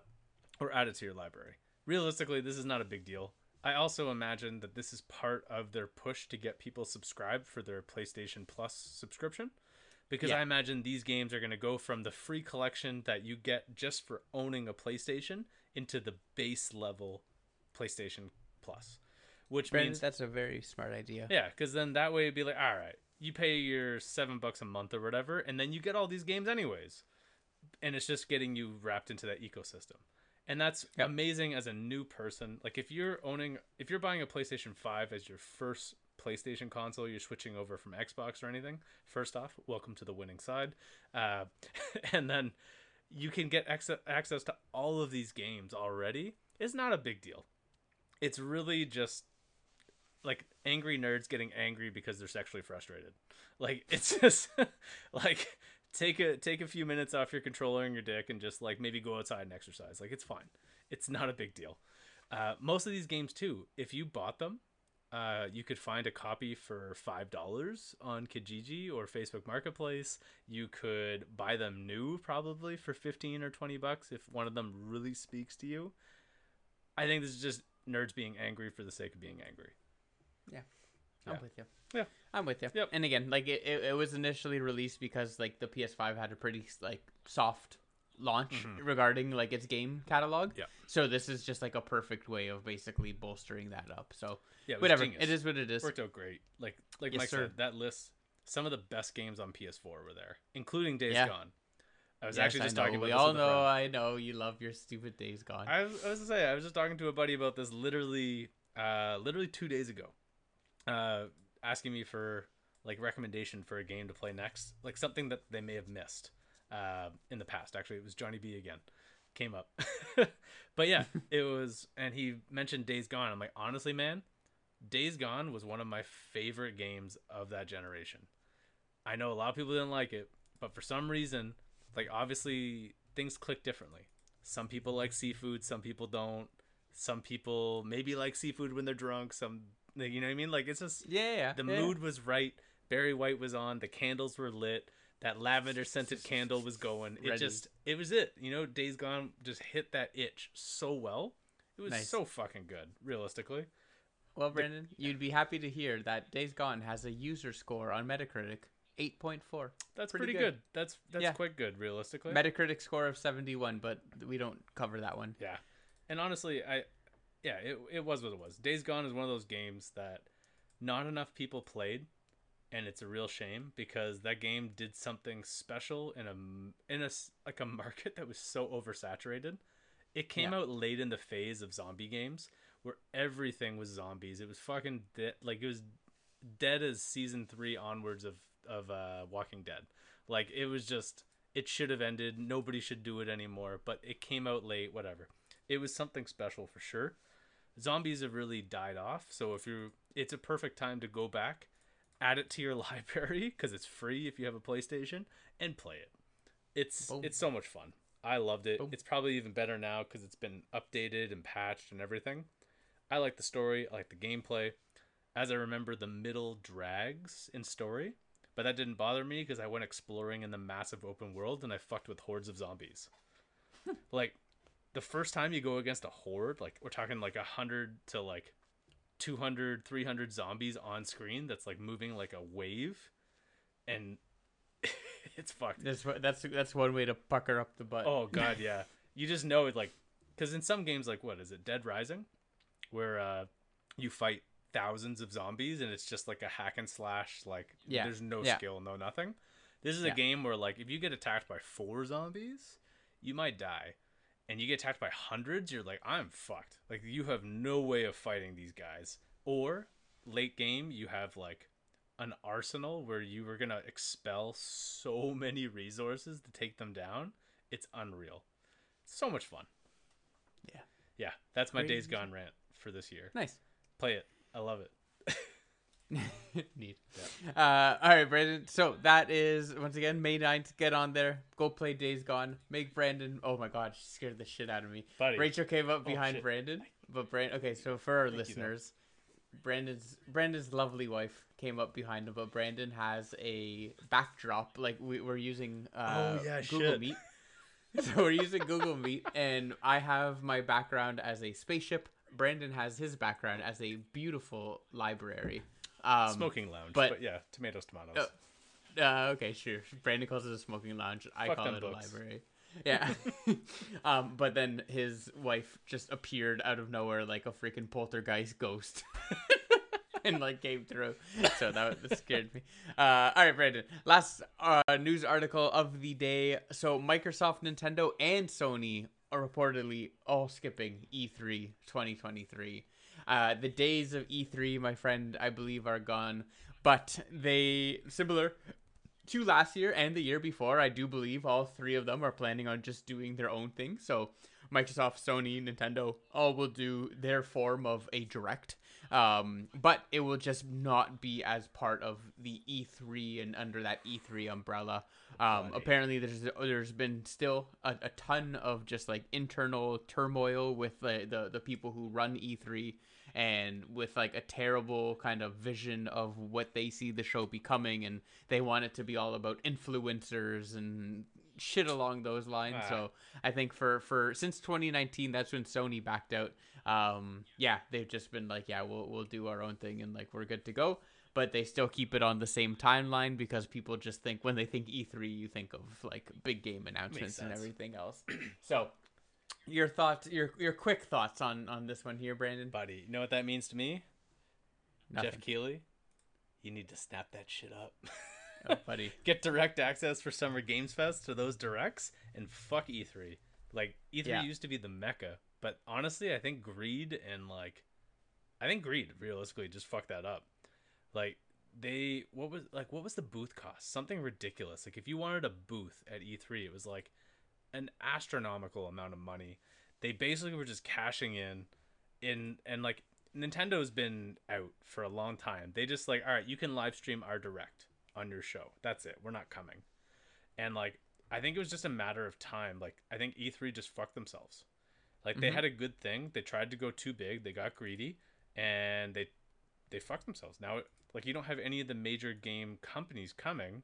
It's only a matter of time until people stop watching. Because, like, let's think about the conferences of old. Bethesda, Square Enix, all this stuff. They're very heavily tied to consoles. Bethesda, I'm pretty sure Xbox owns them now. Square Enix, owned by Sony in all rights, but probably the name. Like, realistically, if those companies don't show up to E3, there's no E3. Yeah, so, like, I don't know. You get someone like Jeff that's like, yo, man, I love video games. Will you let me show your E3 and make this a 2-day venture? Fuck yeah, let's go. Like, you know what I mean? Like, he's just like, cool. Like, you don't have to, like, we won't, like, I'll pay you what you want, like, or you can just do it for free. Like, that guy doesn't care. He just wants the games. Yeah. So, something like E3, I think E3's dead. Like, if they're not there, I'm not watching. I don't care. Like, there's not going to be any major game releases. Like, I don't need to see Call of Duty fucking next thing I don't care about. Like, it's just, like, it's in the same game for fucking 10 years. Wake up. It's like, that's why there's no commercials or hype for sports games. You know what I mean? Like, it's the same thing every year. Like, it's not a big deal. So yeah, that's my short and sweet. I think E3 is dead, basically. I think this was like a joint move by all 3 of the major the companies, and they're like, why are we doing this? Like, we could just release, like, I'm sure that they've all been watching their viewer counts for like Nintendo Direct yesterday or the other day. They saw their viewer counts. They know how many people watched online. They're like, well, that cost us nothing. Why would we pay E3 when people just want to watch us? Yeah. So that's my 2 cents. Like, E3 is dead. They ruined a good thing. That's very fair. When I do go to the Summers Game Fest website, so it is live on June the 8th, so it's actually going to be taking technically place before E3. And when I scroll down to their partners, Brandon, yeah, and awesome. when I scroll down to the partners, who do I see? PlayStation, Xbox, Square Enix, Warner Brothers, Studio MDHR, yeah, Sega. They got them all. Epic, EA, Capcom, 2K, Activision, Atlas, Bandai Namco. Honestly, Jeff Keighley coming in for the win once again. Son of a bitch. Honestly, it just makes sense though. Like E3, they lost like so much of their stuff was hands-on. The excitement of everybody being there. COVID fucked that up, obviously. Yeah, it is what it is.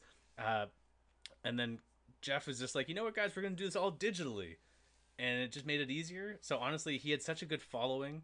Like, I have people that don't watch video games, like friends of mine that don't even follow video games, that want to come over and like do suit and tie watching of the video game awards because it's fun. You never know what's gonna happen. Even my wife, that does not give a shit about video games, is like, I like making guesses basically on who wins, and you can turn it into drinking games, you can turn it into bets, you can have fun with it. So Jeff kind of kept that going through those 3 dark years. So yeah, why not? His viewership has gotten so big for Summer Games Fest that it just kind of makes sense. Yeah, that's great. I'm really happy to hear that, basically. Nice. E3 has a new name. Fuck you, E3. Like, and it's Jeff Keighley. Yeah. All right, Brandon. So that is in the news for this week, February the 10th. Some big banger of a headlines, I should say, coming in hot here. So with that, Brandon, what do we want to do? Do we want to jump into today in video game history? Do you want to jump into your review of Harry, and I guess your first 5 of Harry Potter? Ooh. What are we thinking, Brandon? That's tough. So it depends on what we want to finish with. If you want to do like a quick this week in video game history, then we can finish off with the first 5. How about that? Okay, let's run down to. So I'm not even going to do the theme music because it's just extra time in editing. So we're just going to jump into. We're going in raw. Get ready. We're going in raw once again. So Brandon, February 10th, 26 years ago, February 10th, 1997, Mario Kart 64. Comes out on the Nintendo 64. What a freaking incredible game. Outrageous. Amazing. Then we got 19 years ago, 2004, on the Nintendo GameCube, Pokemon Coliseum. Cool. 15 years ago, 2008, on the DS, Professor Layton and the Curious Village. 14 years ago, 2009, on the PC, PS3, and Xbox 360, Fear 2, Project Origin. Brandon, you played the Fear game? Awesome. Fear 2 was not as good as the first, but Fear, that is a fucking trip of a horror first-person shooter game. Check it out. Yeah, I wouldn't be mad if they brought back a new Fear game. And then what else do we got? 14 years ago, 2009, on the PSP, Loco Roco 2 comes out, which is a very fun game with like these little black bulbs. Blobs, I guess. Cool. And then 14 years ago, 2009, The House of the Dead Overkill on the Wii. What else do we got? 2 years ago, 2021, Little Nightmares 2 comes out. That game was pretty fun. And that's basically it. Yeah. Nothing too crazy. Also, except I guess Mario Kart. Yeah, How Mario Kart. Dare you diminish the amazingness of Mario Kart? Mario Kart. That's one of the definitely. It's one of the goats. Highlight. Definitely the highlight. Yeah. Let's check the Metacritic score. I was to say that's a goats of our childhood and nostalgia. Fuck, who knows nowadays? Absolutely. Donkey Kong all day, baby. Oh, buddy. Rainbow Road, fucking worst level. Mario Kart 64, 83% Metacritic score, 86% user score. Makes sense. It's a classic. Yes, sir. Yes, it is. All right, dude. So with that, let us jump into our final segment of the day, which is First 5, where Brandon can talk about his first handful of hours playing through the wizarding world of Harry Potter. and his crazy little Hufflepuff adventure. Yes. So, with that, let's jump into first five.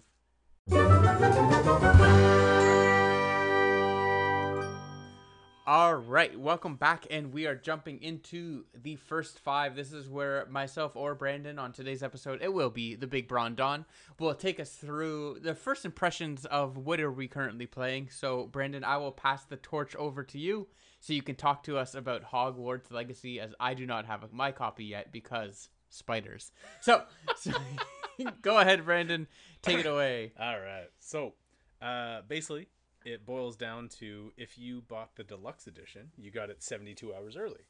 So, like I said before, I was all fucked up with the flu, and yeah, fuck it. I said, why not? I'll pay the extra $10 and I'll get it right now. So, I got to play about 8 hours so far, which I have to say, first impressions, the overall is very good. I will say, actually, honestly, the reviews that have come out so far from most of the main distributors have all been good. Minus one that's fucking idiotic, but that's I'll touch on that at the end maybe. But yeah, basically, first impressions are great. Graphically, extremely impressive on the PS5.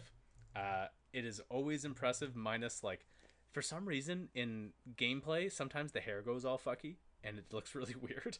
But it's not the worst thing. Graphically, it's impressive. Main thing why we're all here is because everybody that grew up on the movies, that's watched the movies, wants to get their goddamn letter from Hogwarts that says, "Come learn magic." And I will say there has been nothing closer in any licensed product, I will say, that makes you feel more like you are going to Hogwarts or like you are becoming this person. Like, you play a Spider-Man game. Spider-Man was amazing. Yeah. It's a great playing Spider-Man game. Hogwarts does a really good job of making you kind of feel like you are going to Hogwarts. You are doing this. And that is a really cool thing. Hogwarts, on initial glance, is like, it's a big map with a lot of exploring to do, lots of hidden puzzles and hidden shit that, like, you'll walk by it and you're like, I know that does something, but I don't know what the fuck it is. Lots of things to explore, lots of things that aren't explained off the hop, but you can even figure out. Like, one of the early on things, you'll walk by a door and it has 2 triangles with math puzzles on them. Basically, you'll have like a number, an animal, and a question mark, and in the middle is a number, and that is a math puzzle. Really not that hard to figure out.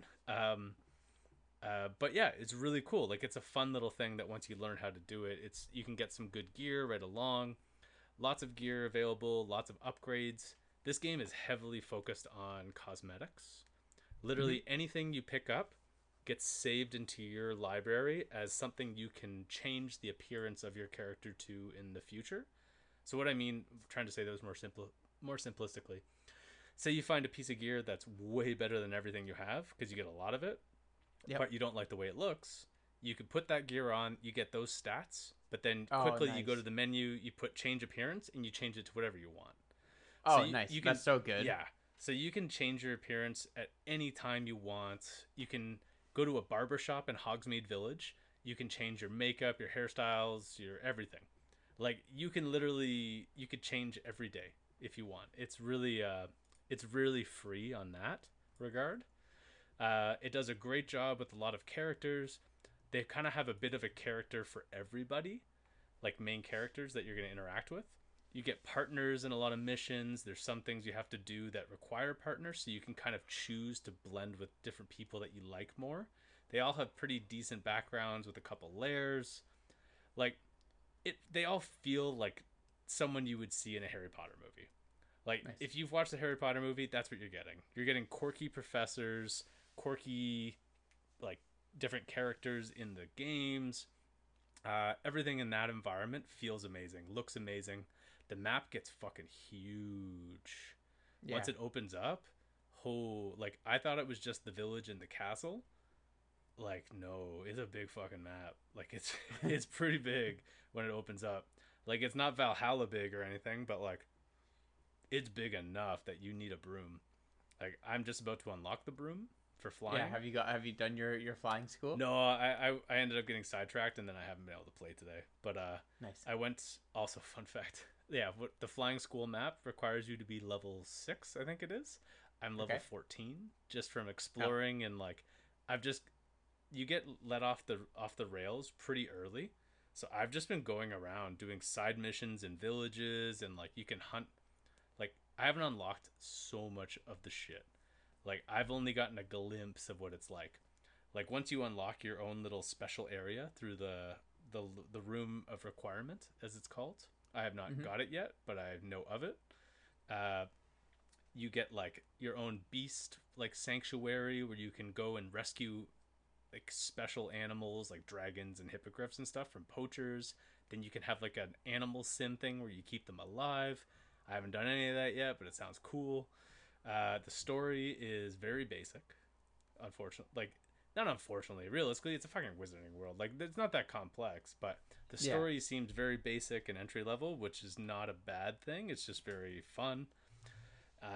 All of this stuff is stuff that everybody expected. Graphically going to be good. Story's going to be decent, but like immersive.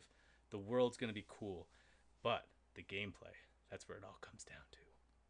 And I have to say, first impressions of the spellcraft and gameplay, it does feel like Arkham Asylum or like Arkham Knight series for combat.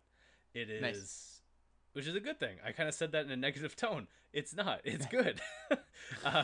It's like your Batman, but with spells. Early on, there's a lot of things like you kind of find annoying. Once you get more than 4 spells and your hotbar fills up, you're like, what the fuck? What do I do? Once you go far enough in the storyline, which is not that far, you unlock skill trees, which start at level 5. And then one of the first skills you can buy is more magic slots. And essentially you can set 4 different hotbars, which is for each direction of the D-pad that puts you, that you can assign different magical skills to. So like if you want one that's like there's some that are exploring skills, like your luminous wand and reparo and like shit like that you're not going to use in combat ever, but you want to use them semi frequently. So it's really easy to switch once you unlock that, which is not very long, like I said. Unfortunately, yes, Quidditch is not in the game. There's no Quidditch playing as of yet. Who knows? That could definitely be DLC. DLC, yeah, like definitely DLC. 100%. Like realistically, if this game, well, it's already killing sales, but that would be a great DLC thing where once everybody's played through it, where now it's a Quidditch league. Like you get like FIFA, but Quidditch. I think that would be really cool. It would be a great DLC. So I can't imagine that won't come out, but they have a bunch of other fun wizarding games, like I forget what it's called. Summoner's Court. There it is. There's one game they get introduced to very early where you just like, it's a wizarding game. I won't ruin it. You go through it through the story. You have to play it. Little confusing at first. I did not understand why the fuck I kept losing horribly because I didn't figure out that you needed to let go of the trigger to cancel the spell so the ball would stop coming towards you. Because essentially you have to summon a ball towards you and then let it go like shuffleboard in reverse. So picture shuffleboard, but reverse. You're pulling the ball. I didn't kind of realize, I don't know why I had the flu, so give me some slack. Basically, you have to let go of the trigger, and that slows the ball down drastically very fast. And that's how you get it closer to you to get more points. But either way, there's a lot of fun side games. There's a lot of fun side missions, lots of side puzzles. Drips with Hogwarts swagger. Like, it just feels like that world. This is the best Harry Potter game they've ever come out with, which is not saying anything because I think all of the other ones have been trash from what I understand, except for the Lego series, which people liked. But this is the first actual video game, in my opinion, because it does feel like an action RPG. The skill trees are quite flushed out. You will get less skill points than there are skills. So it's not like you're going to be able to max out everything. You do have to pick and choose. Like, do you want to go down the dark wizard path? And there's a whole talent tree of forbidden magic skills that you can get if you want to be like an evil wizard, which Avi, like, are you gonna be going down that path? 1,000%. That's where all my skill points have already gone. Like, I'm playing all cool and calm, and like I'm playing how I would. Like, I'm not an asshole in the game at all, but like you're telling me I could do an instant death curse instead of battling them nonstop. Like, fuck that. Like, do one shot kill. Why not? So I'm gonna see how that goes. And like even that though is based on the storyline. Like if you don't interact with the right characters the right way, apparently that doesn't become an option, or is much more difficult to find. There's been some allusion to depending on how you play, who you pick with will affect the storyline, the story direction, and potentially even the endings. I have not confirmed this in any way, but these are the speculations of the internet. Nice. So honestly, first 5 is a 8 hours in. I already feel like I got my money's worth, and I haven't even made it out of the tutorials because I keep going off and exploring different shit. So, Sick. I would say if you're a fan of Harry Potter, it's a must. You don't have a choice. Like, this is the best video game you'll ever get of Harry Potter. If you don't care about Harry Potter, it's a really fun action RPG that you will roll your eyes and be like, oh, fuck this. Like, a few times because it's so cheesy and so openly Harry Potter. But there's some amazing gameplay, amazing world design, and amazing stuff in there enough to tie in any gamer, even if you're not a Harry Potter fan. So if you're in a dry spell and you need a game, this is the action RPG for you, whether you're a fan or not. It's just, if you're a fan, it's compulsory, and if you're not, then give it a try. Nice. Yeah, that's my 2 cents. It's got the Brandon seal of approval from the sounds of it, sir. This is a game this is not the first game in a while, but this is one of those games where I'm actually excited to go play. Like, I'm eager to go play, and I'm like, I find it hard to wait. Like, I just want to go play. Like, right now, I still kind of wish I was playing, even though this is fun. But yeah, it's one of those games where, like most games, I'm excited to go play when I get the time. Now this is one of those ones where I'm going to play it and I make time. Or like, I take one of my kids and like he plays a video game beside me. Yeah. And I'm going to go play my game. You just wear nice. Yeah. And it's kid appropriate. So like there's no swearing, there's no nothing. So that's kind of nice too. Very nice. Yes. And also, unfortunately though, Mike, my last comment, there is a copious amount of spiders. Yeah, I know. I've absolutely seen, filthy amount of spiders. Yeah, I've seen all. Trust me, I've seen all the videos. But you know what, Brandon? I do have to say, when I've been watching the videos and stuff, for whatever reason, I've been able to like sit and watch it and all that. But like, I do know that there's going to be like parts where you're just like overwhelmed by them. So we'll see. I'd still plan on borrowing like someone's copy once all of you guys are done with it. Yeah.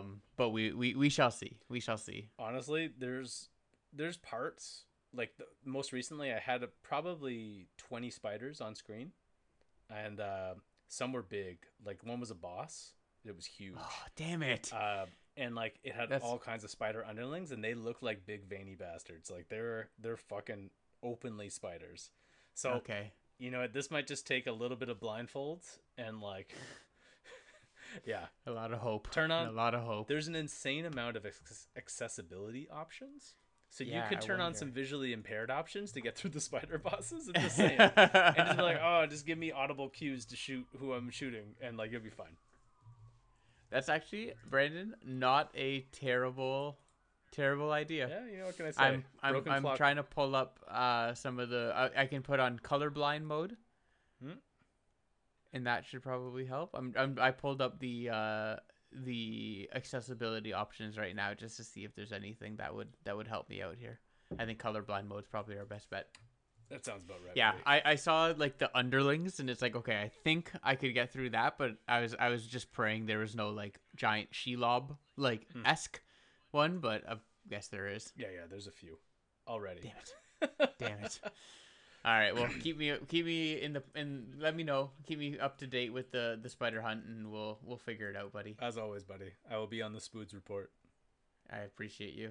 All right. So, anything else to add for Harry Potter, Brandon? We good to wrap her up? Yeah. Honestly, this is first 5. I'm just giving you a little pinky taste, a little side boob, if you will. Once I'm more deeper into it, or I actually finish it, then I'll give you the full review, full thoughts, kits and caboodle. Nice. Let's go. Yeah.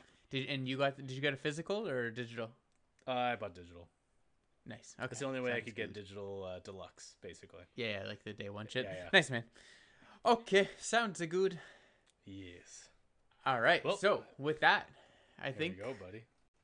that's it, That's my 41 friend. in the books. Episode 41 in the books. So thank you again for everyone who's tagged along and for another great and fantastic fun episode. Hopefully we are not canceled with some of the things, but besides that, they'd have to make us to cancel us, Mike. So besides that, we will be back ideally in another week or two to bring you all of the best in the news, reviews, indie games, and of course Ace Ventura when nature calls. So that is it for me, your host and moderator Mike, and I will leave it to Brandon to take it away and take us home. All right, guys. Well, I will say, much to what I said, the Hogwarts, it's a great game. Get into it. Give it a try. Don't listen to the one review that gave it 1 out of 10 because they didn't review the game. They were dicks. And it's amazing. Give it a try. It's fun. Also, go back. Play Days Gone. It's also super good. But, as always, it's great to be back. It's fun to be bantering back and forth with Mike. I hope that our loyal fans here, all 5 of you, are also happy that we are back. Because we're happy to be here, man. This is fun. Tune in 2 weeks, probably, for the next episode, where Physical 100 will wrap up, and maybe I'll give a final thought on that. We'll be one step closer to The Last of Us season 1 being done, which is great. And as always, hit us up on our socials, send us the emails, the Instagrams, whatever you want to let us know about thoughts, opinions on anything we talked about here. Hype for Zelda, thoughts on Physical 100 when you try it, give it a try, it's fun, or anything like that. All right, and I think that about wraps it up. At this point, I think we're gonna land this plane, and we'll see you all in 2 weeks, probably on episode 42. And as always, everybody,